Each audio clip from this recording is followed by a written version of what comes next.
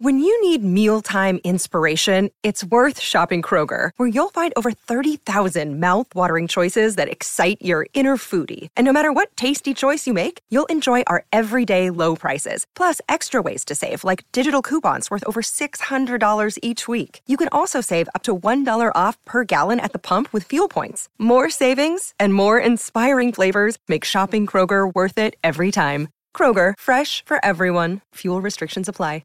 Great form by you hitting play on this podcast. Now, check out Same Racer, the brand new racing app for same race multi-tips. Same Racer. Download from the App Store and Google Play. Powered by Bluebet. Gamble responsibly. Call 1-800-858-858. Off the Bench with Paul Hazelby and Rob Beaver.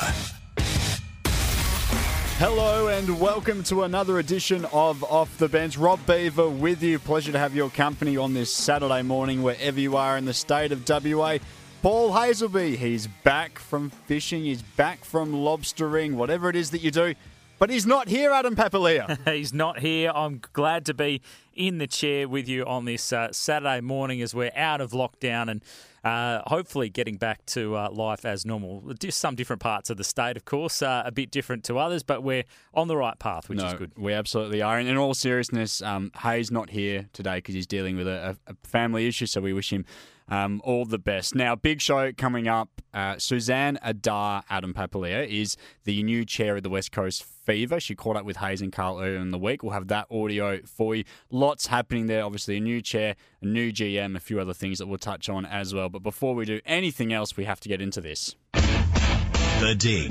Dial before you dig. The essential first step. Don't dig yourself into a hole. Lodge a free dial before you dig inquiry. Adam Papalia, I always give the guest the new ball. What would you like to have a dig at? Well, there's a lot to have a dig at, I think, this week. Nick Kyrgios, one of them. I was hoping that he was on the right track, that he was moving in the right direction, that he was going to be a new person.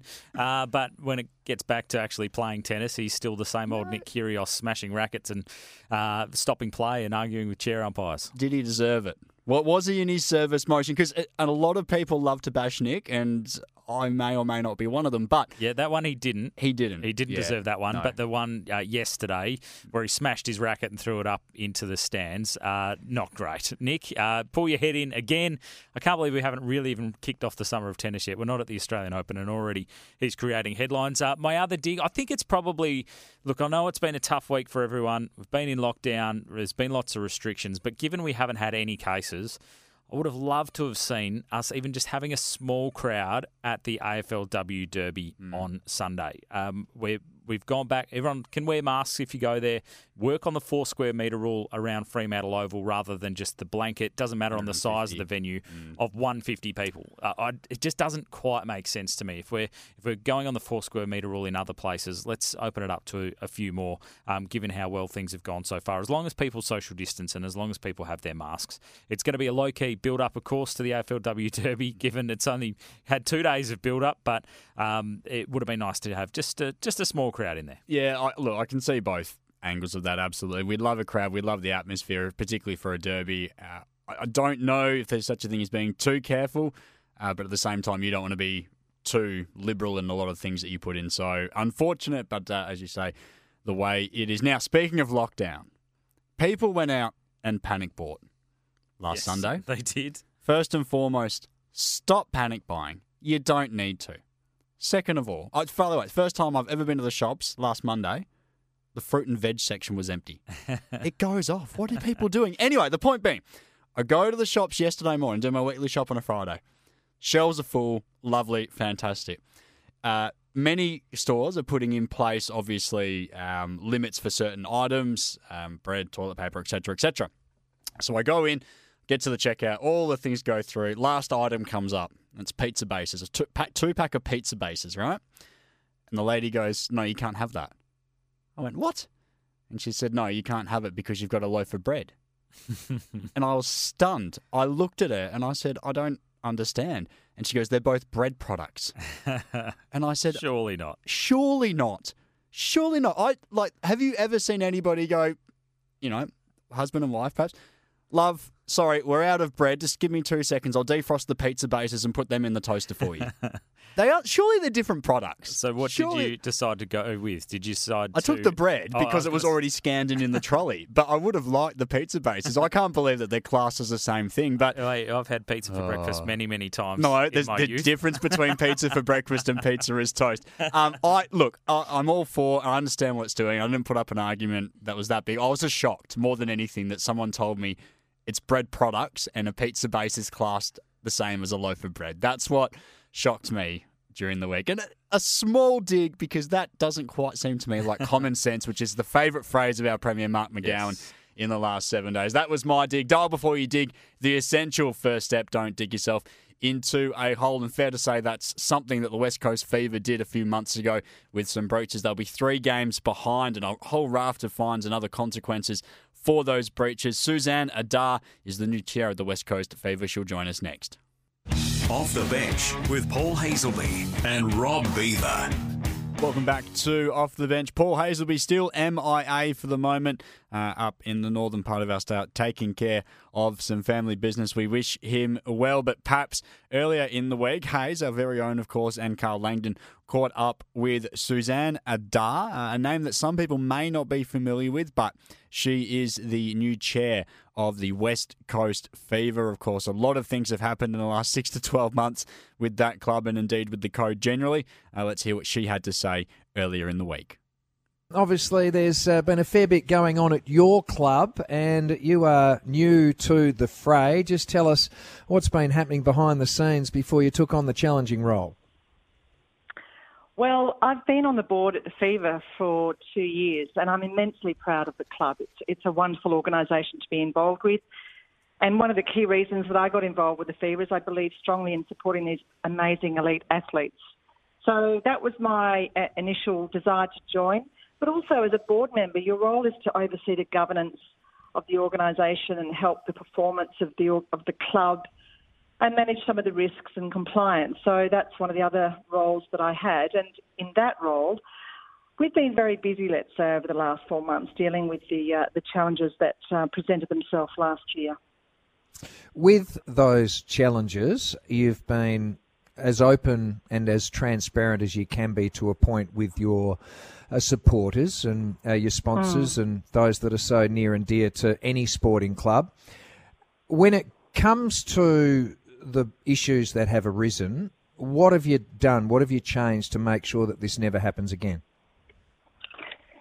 That's a good question, Carl, and it's something that, we've spent a lot of time considering and planning and talking about. And really, it's action that demonstrates, how committed you are. So the first thing that we did was to do a complete governance review. So that's a fairly boring statement, but basically it means that we had a look at all our systems and processes and procedures to work out exactly what went wrong, where the mistakes were made, and to really learn from that to make sure it can never happen again. So really going into the club and having a look at how we do things and the way we do things and where that failed us, so to make sure that that doesn't happen again. We're also looking at some education in the club for both on the court and off the court in terms of the compliance issues to make sure that everyone's fully aware. And then also I think we're going to be looking at culture to make sure that the club's culture reflects who we really are and put integrity and courage at the very centre of everything that we do, because it's an amazing club and it's full of, a team that is so committed. We just want to make sure that we make them as proud of us as we are of them. How's it been received from the players, but also the supporters and your main sponsors? Because it was quite damning today to read that, your club did admit to actively offering players accommodation, travel, jobs and the use of cars. Has there been much backlash internally? Paul, what I found really encouraging is that our partners and our sponsors have been really supportive of us. One of them reached out to me this morning to congratulate me on the role, but to also say, look, we understand what you're going to do and what you're trying to do and what you will do, and we're supportive of that. So that's been really encouraging. I think we are very fortunate to have really rusted on fans, and I believe and I really hope that our Green Army will be out in force this year coming, we hope to have at least 7 home games compared to none last year. And so we're really hopeful that our fans will stay with us. The reaction that I've had from my peers and colleagues, in business and the community has been really, really supportive and very encouraging. So I feel there's a lot of goodwill in the community for us to move forward. I think, we've owned up, we've fessed up, we've admitted our mistakes, we've taken our medicine, and we really are keen now to move forward and to focus on 2021 because it's going to take all our energies for a challenging season. And let's hope we can just have some games here in WA. More of Suzanne Adar, the new chair for the West Coast Fever, coming up. Off the Bench with Paul Hazelby and Rob Beaver. Welcome back to Off the Bench. Rob Beaver, Adam Papalia with you today, but we continue our chat with Suzanne Adar, the new chair of the West Coast Fever. She caught up with Hayes and Carl earlier in the week. And you're going to start 3 games behind. What about the playing group in regards to trying to keep them together for the long term? I know a lot of their contracts, they have committed to the club long term, but is there any fallout potentially from that maybe the perks that they were expecting might not be there? Actually, it was a very interesting exercise last week. I joined the players at their induction to have a bit of a chat with them. And what really surprised and delighted me was that they have understood that we are determined to move forward, and they are doing exactly the same. And one of them shared a view, and she said, look, Suzanne, in sport, you have disappointments. You fail, you don't win a grand final, but you pick yourself up and you move on and you sort of focus on the future. And I found that was really encouraging for me to say, you know what, we are going to pick ourselves up and we are going to focus on the future. So the team are really, they're right there. They're focusing on the training. We've got 3 players in the Diamonds squad, which we're really excited about, and they're heading off to New Zealand in February this year. So the player team are really tight. I mean, one of our values is unity, and I think that's been demonstrated over the last especially over the last 4 months. But, they're all right in there.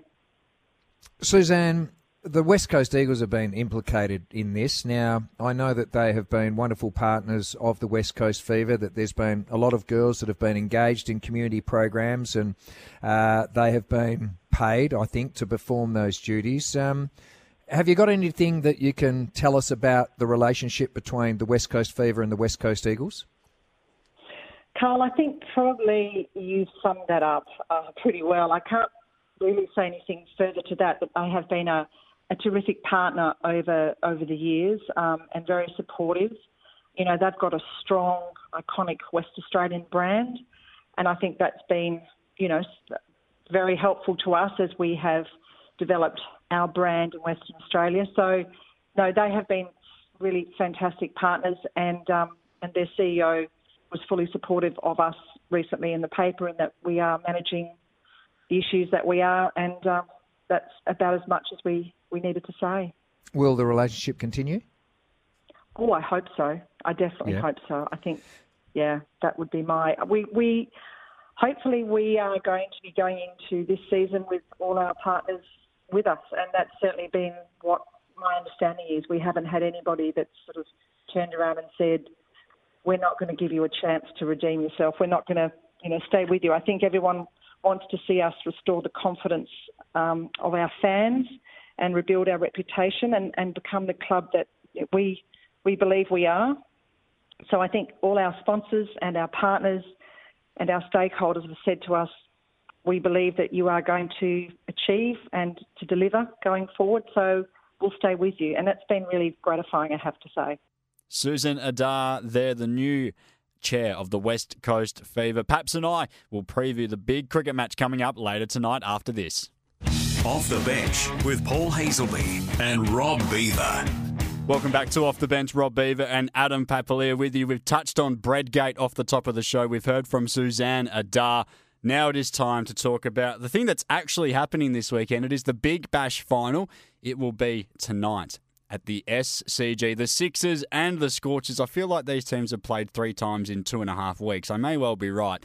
Adam Papalia. The final, we've had to do it the hard way. We've had to win a final in Monaco, and it should have been, of course, here in Perth. Talk us through how you see this game playing out. It's been a little bit tough to get a good read on it because the games between these two sides haven't been all that close. The Scorchers won the first one against the Sixers here at Optus Stadium by 86 runs. The Sixers won by 7 wickets with 7 balls left the next time they played, and then in the playoff for them to get into this big final, the Sydney Sixers won that by 9 wickets, and they really dominated us in that game, the Perth Scorchers. Of course, I'm talking about, look, the Scorchers got a bit of form back against the Heat, a dominant total it was. I mean, to be at 1 for 189 when the rain hit off 18.1 overs was quite incredible. No Jason Roy. If he's not in the final, I think that's a big loss. I mean, he's got that big game experience. He's played in World Cup finals, so he would be fantastic to have there. But if he's not right to go, Cameron Bancroft did a pretty good job yesterday in a partnership with Liam Livingston. You could put Josh Inglis at the top of the order as well, but I don't think the Scorchers will change that. If Roy's not there, Bancroft will probably open up again. Philippi's a key wicket. If we can get Josh Philippi, I think, early, and early wickets are always the key. If Berendorf and Richardson can strike early, I think that'll put the Scorchers in a good position. Give me your top run scorer and how much they score. I'm actually going to go for Mitch Marsh. Mitch Marsh, yeah, solid. He hasn't had much luck through this tournament. He's given out a couple of times. He could have had 300s if he had correct umpiring. Copped a fine the other day for getting a little bit frustrated at the umpires. I know by saying that Mitch Marsh top scores that you're losing at least 4 wickets. Lost a couple of early wickets. But I think if Roy's not playing, they do the same thing. Bring Mitch Marsh in at 3 if we get off to a reasonably solid start, and then he can just go bananas and get the Scorchers to a big total. So I'm going to go a little bit outside the box to go with Mitch Marsh. I'm going to go Livingston, not only because obviously of the game on Thursday night and how dominant he was. I think 72 off 37 I think was his final score before he eventually fell. But he's in the zone, and B, there are few players who enter a zone quite like Livingston in the sense that he's not only in the zone, he thinks he can hit everything for 6. Some shots are really ill-advised, but when they come off, it's a beautiful thing to see. I think he'll make 50 plus easily. Bowling figures, I'm gonna back Richardson for a 5-for. 5-for. Well, the Scorchers definitely win if he takes 5. I think a 5-for is well in play for Richardson. I'll go with 3 wickets for AJ Tye for not too many. Just putting aside the bad blood from the last match he played against the Sixers, and he'll get James Vince out nice and cheaply, hopefully. And look, is there any other option? We have to say the Scorchers win, don't we? It's been a roller coaster season between these two teams, as you alluded to off the top. But at one point, the Scorchers, in that game they lost at Monaco, I think they were maybe 1 for 100 or maybe no wickets for 100, about 10 and over off the first 10 overs. They go on to lose that game. I feel like at the best, no one can hang with the Scorchers. It's a matter of whether or not they can deliver their best tonight. Sixers have been the best team right throughout the tournament, but I'm with you. Got to back the local team, and we'll be barracking for the Scorchers to hopefully bring it home. And look, these two sides have been so successful through the BBL. It's been a couple of years since the Scorchers have won a championship, so hopefully we can see them back there and lifting the trophy again. Fingers crossed for the Perth Scorchers. That's all we've got time for on another edition of Off the Bench. Thanks for your company. Go the Mighty Orange, and we'll catch you again next week. Want to witness the world's biggest football game? Head to iCanWin.com.au, predict Australia's score with a crystal ball, and it could be you and a friend at the FIFA World Cup Qatar 2022 semi-finals, all thanks to McDonald's. Maccas, together and loving it. TNCs apply.